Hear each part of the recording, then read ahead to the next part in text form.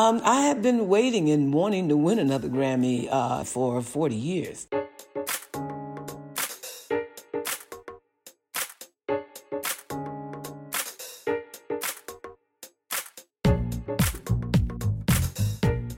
My, how the world has changed since the last Green Room Door episode. Yes, we find ourselves in the middle of the quarantine social distancing season of coronavirus 2020.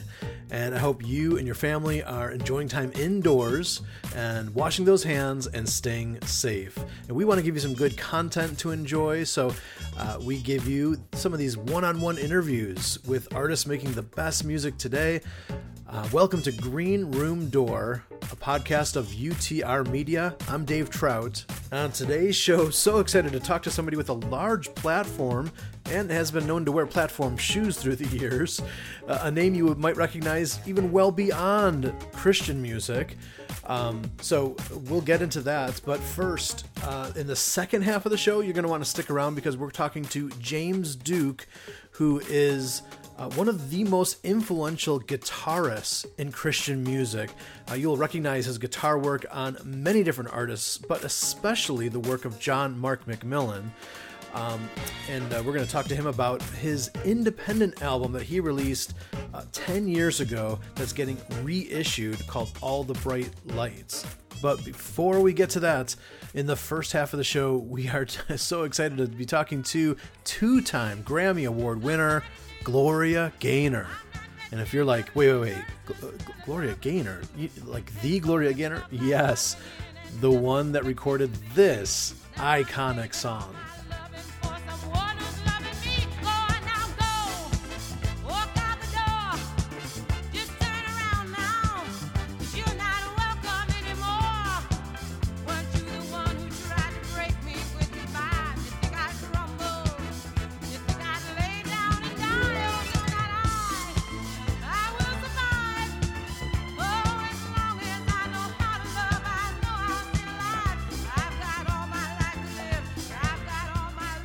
It's one of the most well-known songs in the world. It went to number one on the charts in March of 1979. Did you know this? It's been recorded as a cover over 200 times. It's been re-released a number of times. Just the original copy in the first 2 years of its release alone sold 14 million copies worldwide. Crazy. Both Rolling Stones and Billboard named it as one of the top 100 songs of all time. The artist behind that song is today's guest on the first half of the show. Gloria Gaynor is here, and she is back with an incredible gospel album just released in 2019 called Testimony. And just last month, she received a Grammy Award for that album. Oh, it's so good. So let's hear a clip from her song Back on Top from her album Testimony. Here's Gloria Gaynor. I had a front row seat on a roller coaster ride. You got that right. I kept on hoping things would change, but I finally realized the devil's a lie. With every twist and turn, every bridge that he burned, he brought me down, down, down. But heaven picked me up on the drop.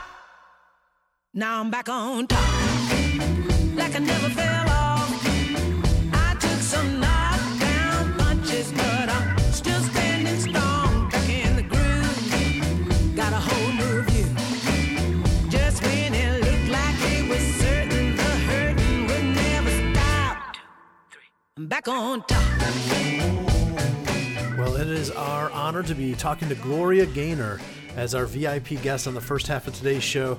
And, you know, as an interviewer, we rarely get the honor to talk to somebody who has had such an iconic song that is known worldwide. So let me ask you first about I Will Survive. Just your memories, your thoughts about just the popularity of that song, you know, what it did for your career, and just how you reflect on it now over 40 years later. Well, when I first read the lyrics to I Will Survive, I knew it was a hit. I was relating it to the fact that I was about to record in a back brace from a recent spine surgery, and the fact that my mom had passed away just a few years prior. That's something I never thought I'd survive. So I was confident that the song would resonate with anybody that was going through anything that they thought was insurmountable and yet hoped they'd survive. When the song became an international hit, and so quickly, it was exhilarating, it was validating, motivating. It was a blessing and an honor, and it still is. That's great. Well, your latest album, it's called Testimony. It came out just last year. It's so good, by the way. And I'm for those who haven't heard it, you're pretty open and vulnerable about you have experienced spiritual transformation and renewal in your life. And I'm just interested if you wouldn't mind elaborating on your personal faith journey with Christ. Well, that's a long story that I hope to tell in a forthcoming documentary of my life. But the short version is that I gave my life to Christ when I was a teenager, and when my mother passed away and I felt like the bottom had fallen out, I kind of got lost. I strayed away from what she had taught me about how to live by biblical principles and standards. And I suffered from low self-esteem, and that allowed me to dabble in drugs and parties to an extent, just enough to be accepted by what I considered to be the in crowd. But at one party, my partying was abruptly interrupted by a vivid reminder of how I had strayed from my upbringing. From that night forward, I set out to find my way back until I had an encounter with the Lord that you'll have to see the documentary to find out about. Nice. Okay, yeah, we'll definitely be checking it out. But we know the story ends well, right? Suffice it to say that I found my way back, and the journey has been and continues to be uplifting, exciting, and there is no shortage of thrills along the way. Well, speaking of thrills, you were able to experience another career milestone because you received your first Grammy Award for the song I Will Survive. And now with this latest gospel album, you were able to walk across the Grammy stage once again and receive your second career Grammy, this time for Roots Gospel Album of the Year. How did that feel to get your second Grammy? I had been waiting and wanting to win another Grammy, as I said in my acceptance speech, to kind of balance out my piano for 40 years. What blesses me most is that for about 30 of those years, I wanted to record a gospel album, but my management kept putting me off, and I didn't win a Grammy. In fact, wasn't even nominated for one in a musical category until I did record a gospel album.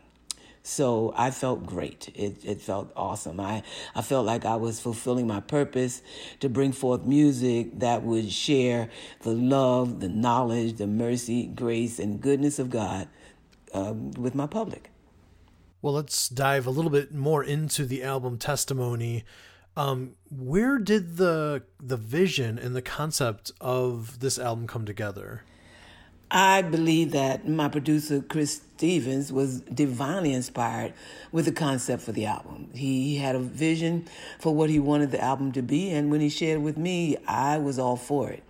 Chris and I wrote all of the songs together except for Precious Lord, the standard, Man of Peace, the Bob Dylan song, and He Won't Let Go, and Joy Comes in the Morning that I wrote with Shannon Sanders and Drew Ramsey.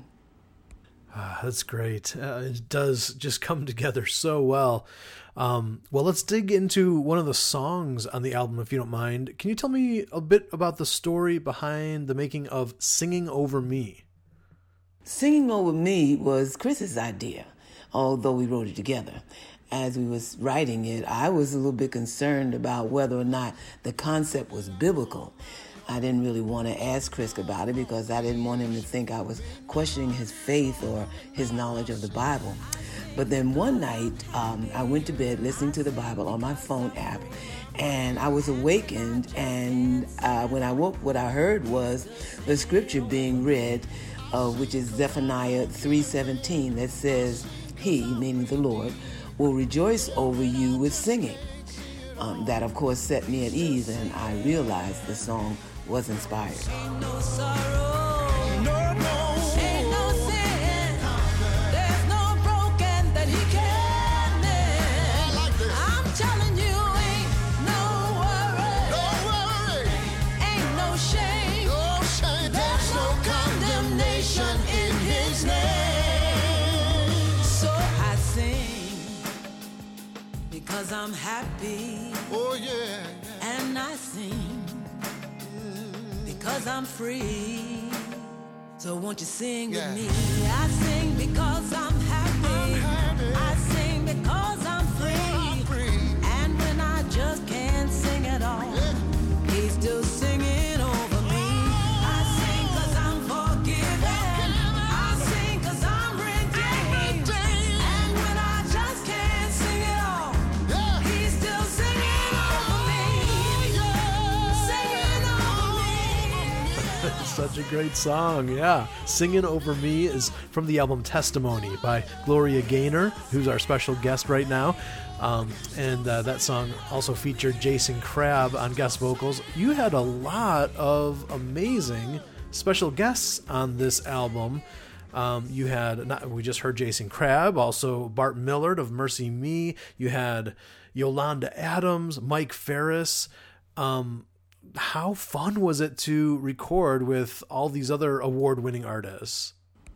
Oh boy, I can't begin to tell you what a thrill it was to work with each one of these the writers and singers. They were all so great, such great people, so easy to like, so easy to work with and create with, and such a pleasure to get to know each one of them. And they had, between them, more talent than any one of them has a right to. I mean, I love them all. We had a wonderful time. The only one that I didn't write with was two of them I wrote with, which was Bart Millard and Jason Crabb. I didn't write with Yolanda Adams or Mike Ferris, but they were equally great to work with. So talented, and like I said, I just love them all. Yeah, we love all those artists. So one more question for you, and that is, as now folks enjoy and engage and listen to the album Testimony, what do you hope that the listener walks away with? Well, I truly hope the Christian walks away having been reminded of things that they perhaps haven't really thought about recently concerning the Lord, or feeling reinforced in their faith. I hope the non-Christian walks away feeling that they've been missing out and that they really have to get to know this Jesus. I hope they all walk away feeling uplifted, inspired, encouraged, and empowered. Whew, a mic drop moment, if you ask me, by our guest today, Gloria Gaynor. Oh, what a treat to have her on the show here on Green Room Door.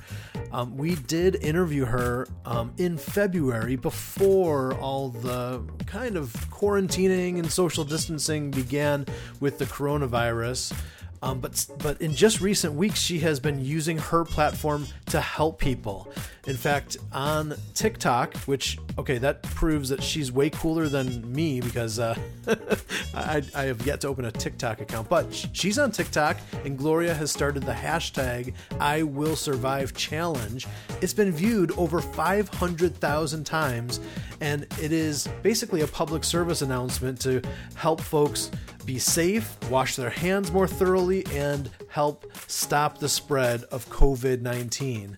There you go. Gloria Gaynor just once again using the I Will Survive platform to really help people, and it's just amazing stuff. Well, if you haven't yet tuned in, you should check out our sister show, the Gourmet Music Podcast, because our latest one is called the Coronavirus episode. Why? Because all the music and spiritual thoughts are really about this crazy season we all find ourselves in, maybe offering some hope and reflection and just some encouragements at this time. Plus, we debut, just for fun, the COVID-19 Out of Context Mega Mix. It's a bunch of these song snippets from different artists like Eric Peters, Amy Grant, Drew Holcomb and the Neighbors, Need to Breathe, Andrew Peterson, and a bunch more. In fact, 21 artists in all. It's just a lot of fun. It's all on that episode. We're going to link directly in the show notes to that episode so you can check it out if you haven't yet done so. We're also going to link to Gloria Gaynor's website so you can check out more about her. And we will also link to the next artist's website, because we're going to be interviewing James Duke in the second half of today's show. He's one of the most influential guitarists in Christian music today. The incredible guitar-driven sounds of John Mark McMillan, that is James's handiwork right there. So we're going to talk to him also about an instrumental album that he and his band released 10 years ago. It's being reissued. So we got a lot of exciting things on the horizon. Stick around for more on Green Room Door.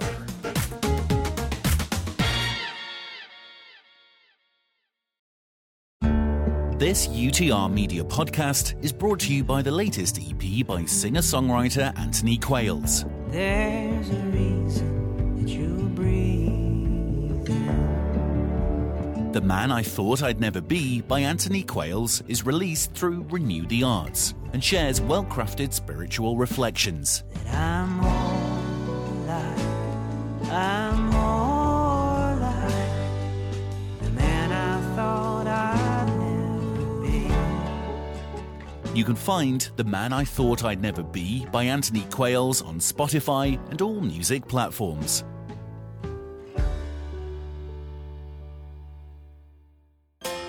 Hey guys, tune in to the 2-hour broadcast of the Rich Mullins Tribute Concert from Escape to the Lake 2017.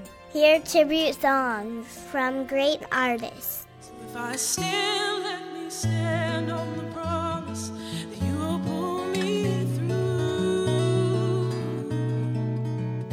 If I can't, let me fall on the grace that first brought me to you. And stories from those who loved him. He made a real effort to contribute and to make a difference.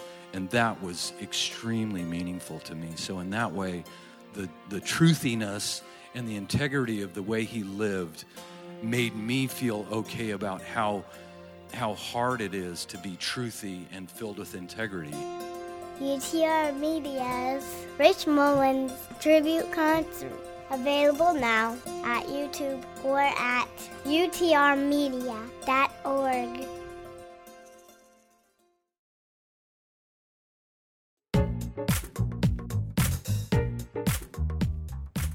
If you are a guitarist or if you are one of those music nerds like I am and you read liner notes on albums, then this may be a name you will recognize. James Duke is our next interview guest. He's one of the most respected and talented guitarists in recent Christian music history, known to be an influencer of several different artists. And I just got to meet him and interview him only 3 weeks ago. But with all that's happened in the world in the last 3 weeks, it seems like an eternity ago. But nevertheless, here we are. In that time, there's been a special re-release as well, because James Duke was sort of the brainchild behind the band All the Bright Lights. And they had a self-titled album that was a mostly instrumental album that came out 10 years ago. It's being pressed to vinyl for the very first time. It's going to be a 140-gram high-quality release. It's through Old Bear Records and Light in the Attic Music. We're going to link directly to that album if you want to order the reissue of All the Bright Lights, and we'll talk to James about that a little bit. He's probably most well known as the lead guitarist and sort of soundscape engineer for John Mark McMillan. In fact, we're going to do a little experiment here. If for those of you who aren't guitarists and don't pay attention to this kind of stuff, I'm going to play a 1-minute clip of a John Mark McMillan song and listen to just sort of the layers of guitars and sort of the amazing tapestry that James has been able to create for John through his career.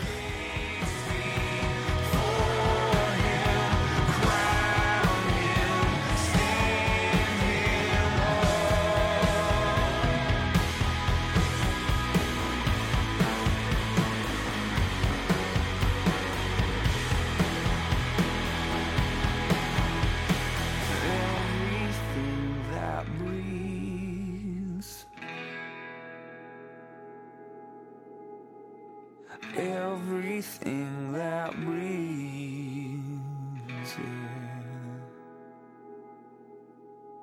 Everything that breathes.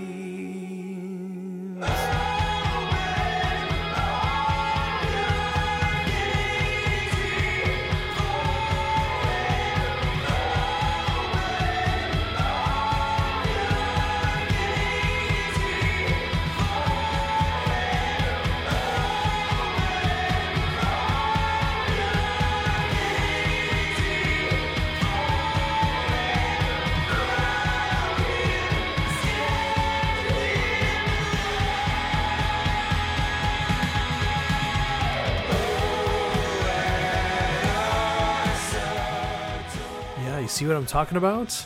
Yeah. We're going to play the song Doors from the project, the self-titled project, All the Bright Lights, at the end of this interview. So without further ado, we recorded this in one of the writing rooms at Centricity Music. Here is our interview with James Duke. Let me start by asking you, do you remember the first guitar you ever owned? Yes, I do. My first guitar that I owned, I guess that became mine, my dad pulled out of our attic. And it was this little Les Paul copy guitar, a bolt-on neck, just real cheap-looking guitar that had been up there. I didn't even know it was up there. And so that was my very first guitar. So I played that for a little while. Actually, my younger brother was playing it one time and dropped it and broke one of the tuners off, so it was a little rough to play, you know? Yeah. With only 5 tuners. Yeah, right. But, you know, I made the best of it for a few months. Yeah. That's great, yeah. So, you know, what age did you sort of see yourself, like, you know, starting to really sort of fall in love with guitar playing? I would say I was probably 11 or 12 when I started getting interested in guitar, and that was about the time that I really started like falling in love with music too.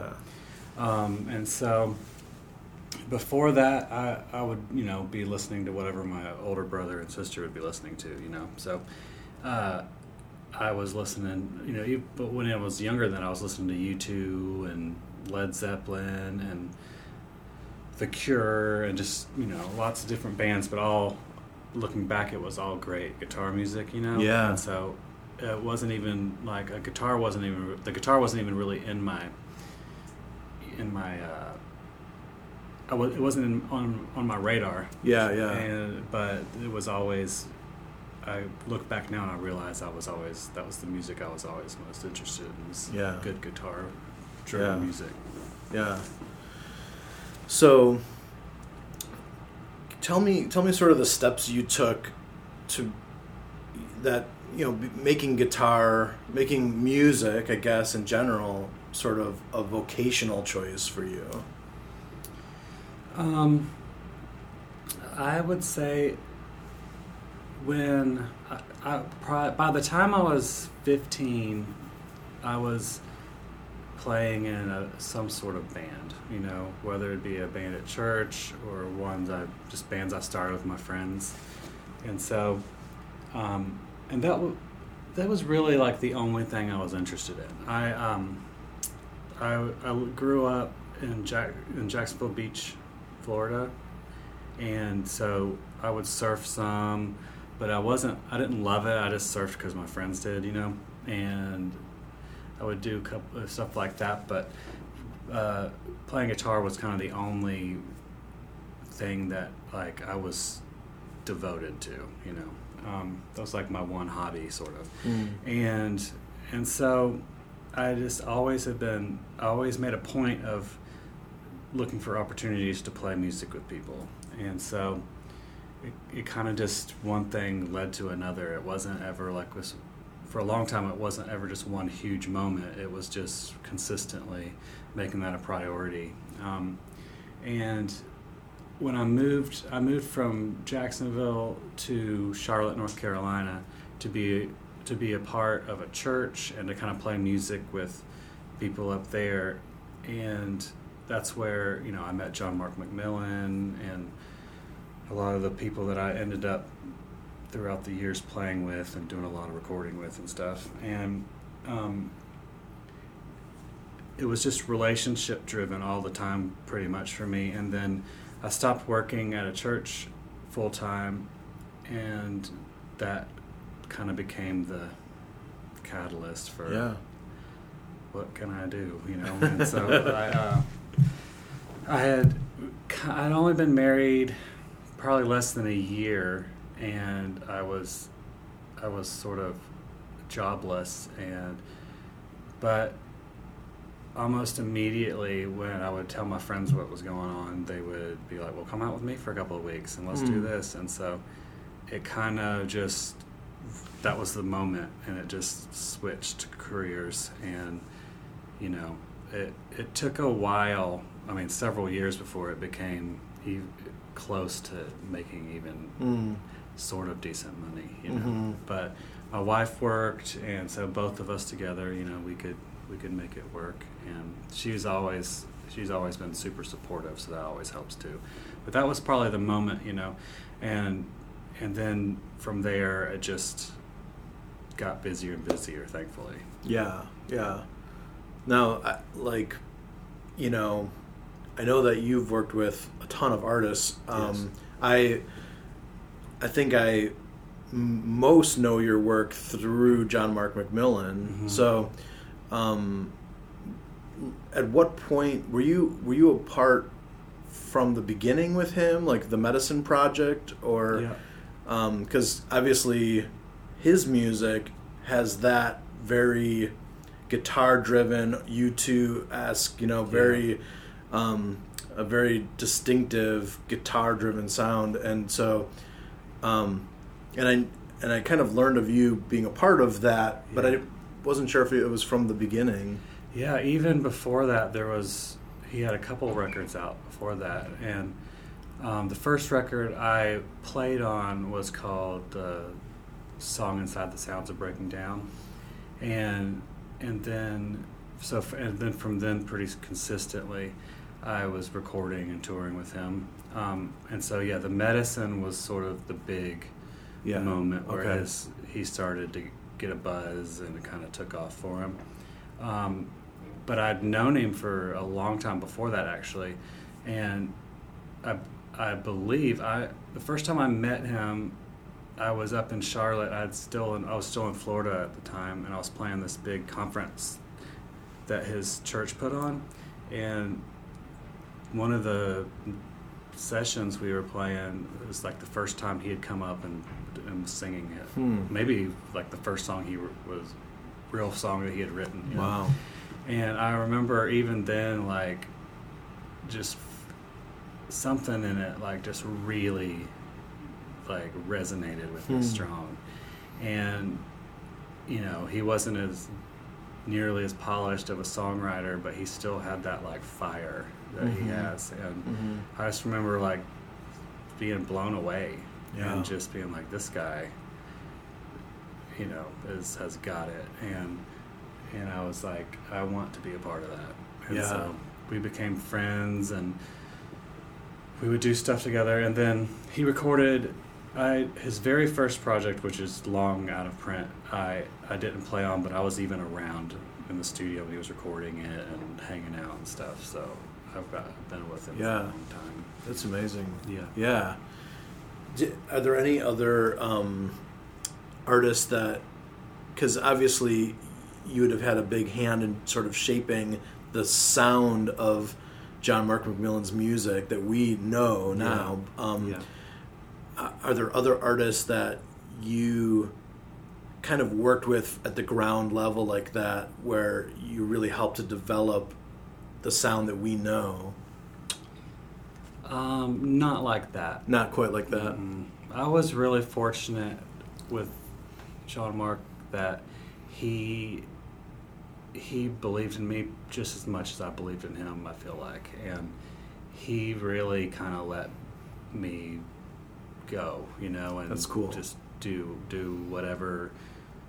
Because we were really good friends, and we liked a lot of the same music, and we worked together real closely a lot, and so we kind of just knew each other, and I felt like it was just one of those relationships, singer and a guitar player, and that, I've been a part of a lot of other things too, which I felt like I had a good contributed a lot to it, but that's the one that I really was able to kind of help sculpt the vision. And that's cool. Yeah. Sort of want to dig in deeper on is the re-release of All the Bright Lights. Mm-hmm. And before we even get into that project in particular, the whole re-release is kind of happening with the Old Bear Records guys and Light in the Attic, and so I just kind of wanted to see how the idea of this re-release sort of came about. I had always kind of wanted to do something special for it, and I didn't, I never, with All the Bright Lights, it's like something I really love, but I don't necessarily always have time to devote to that when I'm, when you're a freelance musician, you have to work as much as you can on whatever comes in, and so I knew it was coming up, and and then kind of last year sometime they reached out and just told me what they were doing and that they wanted to be a part of re-releasing those on vinyl, both albums actually, and so that was awesome. I've always wanted to come out on vinyl too. It's never happened. And if I understand right, it is a band, kind of a band project, but it's in many ways really your vision that sort of led the creative vision of the project. Is that how it worked? Yeah, it was definitely something that just kind of started with me and my brother kind of just talking about wanting to do something, just make some music somehow. And I had been writing songs for a couple of years at that point. Never like anything super serious, but just working on stuff all the time. When I would go into my music room and just sit down, and I would find myself working on the same little parts that I would just keep developing and stuff. And so me and John, I lived in Charlotte, he lived in Atlanta, and when we were growing up, we were always playing music together. And then when he moved to Atlanta,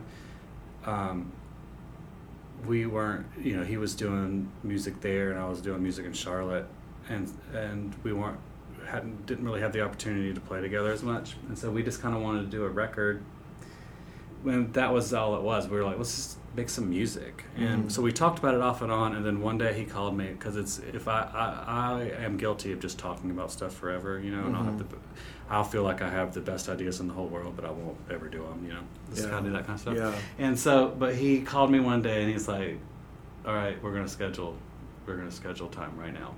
And so we worked it out. And I went down to Atlanta, and he had a studio. He owned a studio that him and Jacob operated and worked out of. And so we went there.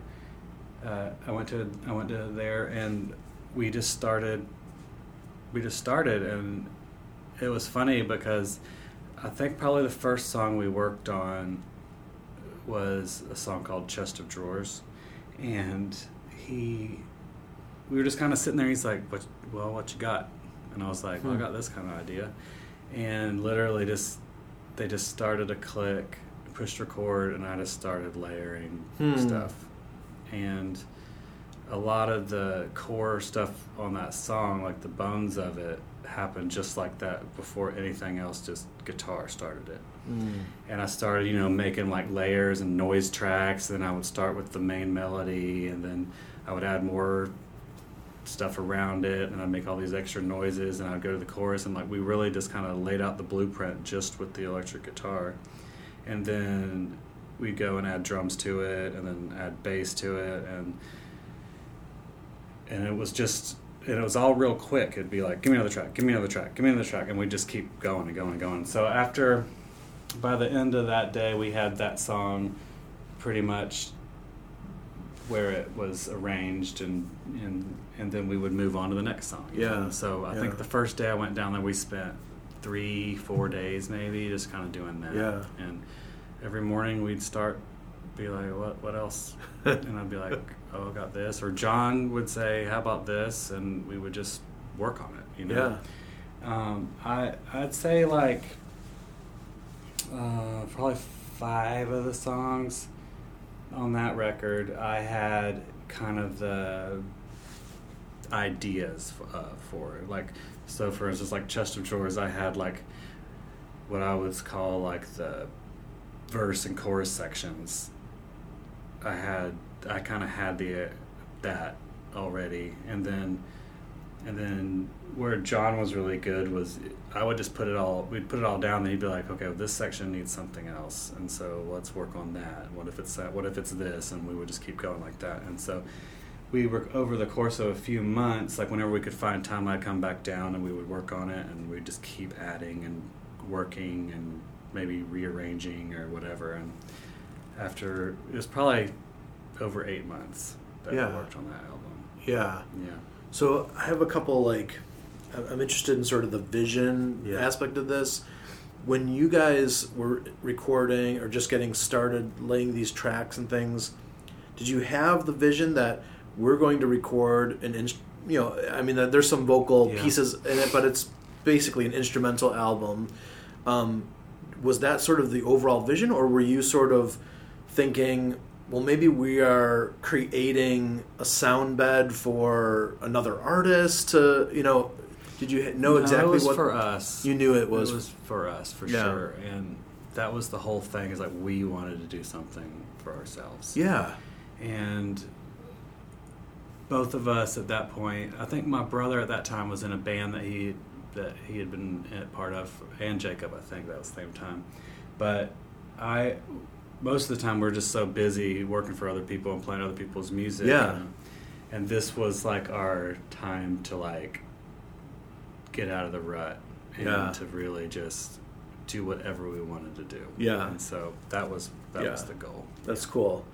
Now, did you foresee, a lot of people, there's a lot of artists in bands, a lot of worship teams, a lot of there's a lot of people that cite that album in particular as being really groundbreaking and instrumental for them to develop their sound. So did you foresee the ripple effects that this album was going to have, that still, people are still point back to it as one of the most groundbreaking instrumental albums in music. I didn't. Yeah. I think, anytime you're like putting something out in the world, you're usually so self-conscious about it, and you just don't want people to hate it. Or if they hate it, you don't want them to say they hate it. You know what I mean? And so we didn't have any expectations, and we didn't really. And John Mark McMillan actually loaned me money to make that record. And my whole thing was, oh God, I hope I can pay him back. Yeah. I was like, this will get real awkward if I don't. And honestly, I think he believed in me so much he wasn't even worried about it. Wow. But I remember when the first online sales came in, and we were on the road, and I just looked it up, and it was a pretty good amount, a pretty big chunk of what I owed him, and I showed him, and he was like, huh, I guess I will get paid back. But that was like the only conversations we had. And so, but thankfully, pretty quickly actually, I had paid it all back. And that was like the biggest deal to me. I was like, this is a success already because I didn't ruin a friendship because I can't pay him back money. Yeah. But no, I didn't. Yeah. I didn't even listen to that kind of music before we made it, because then people would be like, "Oh, this sounds a lot like these people," or "Were you super inspired by Explosions in the Sky or Sigur Rós or whatever?" And I mean, I knew those bands, but I didn't listen to them at all, really much. I mean, honestly, not hardly at all. And so we were just like, we didn't know that was music was like a thing. Yeah. We were just doing it. Yeah. And so, yeah, it was just sort of our outlet for that year. And but it was a surprise when it got really good reviews, and still people talk about it, and it's kind of crazy. Yeah. Yeah. Because it's like, it's when I listen back to it now, I still really love it, and I also love like how loose it is, and it's like we didn't do all the little fixes you do when like you're doubling apart, maybe one's slightly off. Like we just left it all, even the vocal parts and stuff, just because we thought it like gave it an energy, and because everything in that whole thing was very fast and in the moment, and just we get inspired and we just keep going and going and going, and we're like, this feels great, what do we need to do? And so, but so it was that was just what our creative outlet for that year. I've been dying to ask this question: how do you name an instrumental song? Well, it's actually really hard because it's really easy to like try to get all poetic and heady about it and then end up looking like a jerk, and so, and I was kind of doing that at first when I was naming them, because like in my heart, those songs, like they all like mean stuff, and so I would like do like a big, like a lot of the post-rock instrumental bands would do, and like this long sentence for a title. And I'd be like, what about that? I mean, it's hard to name them anyway, when they don't, and he would be like, I think you're trying a little bit too hard. And I was like, yeah, you're probably right. And so then the whole focus on naming them was to like not do that, not try to like make the title more inspirational than the music, you know what I mean? And so a lot of times, like on that record, I kind of named them after where I was when I wrote them, kind of what was going on. That's a good inspiration point.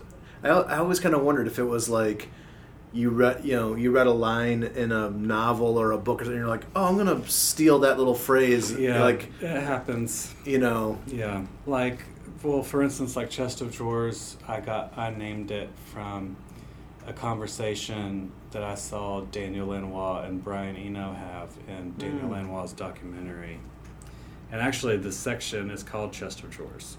And they're just talking about like the creative process. And every time I talk about this, I almost cry, so I'll try not to. But Brian Eno was talking about, he went to like this antique store or something in some country or somewhere he was, and he saw this chest of drawers, and he's said he was looking at it and looking at all the detail that went into it, and like just thinking about like the history of it and like the person that made it and all this stuff. And he said, and I had the thought in that moment that if I let it, that chest of drawers could be the beginning of a whole new life. And I was like, whoa, that's crazy. Like, and it seems like silly, but a thing to say about a piece of furniture, but it like made so much sense to me, you know, because you never know, like, your situation can change in a second, you know, and so I told you it gets me every time. Yeah, but it, like, you have to remember, you have to like remind yourself of that so much. I feel like, especially musicians and creative people that can already struggle with keeping their head above water, or just really like staying encouraged and just not losing hope in your situation, that, you know, your life can begin again at any moment, and your situation can turn around in 1 second. Yeah. And so that was sort of where I went when he said that, because that's someone that claims to be an atheist, that doesn't believe at all the same way I believe. But just hearing him say something like that, I realized like he still believes in hope just like I do, you know? And so so that's like what all went behind it. I think that was one of the songs that I had some huge grandiose title for, and my brother was like, nah. And so I was like, how about Chest of Drawers? And he was like, okay. So, that's good. That's awesome. I love that. So let's just wrap up with what you're doing now at Centricity. I mean, I probably could have Wikipedia'd you before this interview, but I'm just interested to know, like, you know, kind of what you do here at Centricity and the artists you work with, and sort of kind of what your day-to-day is. Yeah, well, I have just started. I took a position here on the A&R team to sort of help them head up their focus on worship music. And so it's just been something that was never on their radar too much, you know, and so they decided that that's something they wanted to focus on, and we just had lots of talks over the last few months, and they asked me to come on board. And so this is like a new it's a new thing, but I'm really excited about it. I feel like it's going to be a new, like, inspiring time in my life in a different way, but still kind of doing what I've always done, which is find people I believe in and help them make their music. And so I'm excited about it. That's awesome. Well, thanks so much for the time today. Thanks for having me. All right, what a fun chat with talented guitarist James Duke and his project All the Bright Lights, the original debut project. I think it actually came out in 2009, so it might be a little over 10 years old, but it is being re-released and put on vinyl for the very first time by Old Bear Records and Light in the Attic. You can search it out online. We will put a direct link to that in the show notes so you can check it out. It just came out. The re-release just happened on March 13th, so it's a brand new re-release, something great to add to your collection. And we're going to hear one whole song, the song Doors, coming up. I think that's track 3 on the album. We're going to do that right after we give the outro here on today's show. And we also will link to James Duke's website on the website, or on the show notes, as well as our first half guest, Gloria Gaynor. So, of course, thanks to Gloria and James for being a part of today's show, and thank you for listening. You know, these times are really tough on a lot of people, so our heart goes out to anybody who's really dealing with the effects, directly or indirectly, from the coronavirus. Our prayers are with you, and we're trying to be a little more soft-spoken about our needs here at UTR. But just know that there are some needs that we have, and we're very thankful for folks who might be willing to use some of their tax refund check or the government subsidy check to give to some different causes. And we are making a pledge that for all new one-time gifts now through June 1st, we are going to set aside 25% of that gift to go into a special fund that will directly help independent artists who have been adversely affected by the quarantining and social distancing and the canceling of a lot of venues and gigs. So it's a tax-deductible gift because we're a 501c3 nonprofit. You can get more information at our website, utrmedia.org. You know, I can speak for myself. I need well-crafted, faith-inspired music just to speak into my life, to help give me perspective, to help me have spiritual, emotional, and mental health, especially at times like these in our country. So I'm so grateful for you listening, for checking it out, and for supporting. If you want more content, you can find other podcasts, videos, playlists, articles, all on our website, utrmedia.org. I'm Dave Trout. Thanks for being here. Stick around for that song from James Duke. And this is Green Room Door, a production of UTR Media, an independent, listener-supported nonprofit ministry in Murfreesboro, Tennessee, and online at utrmedia.org.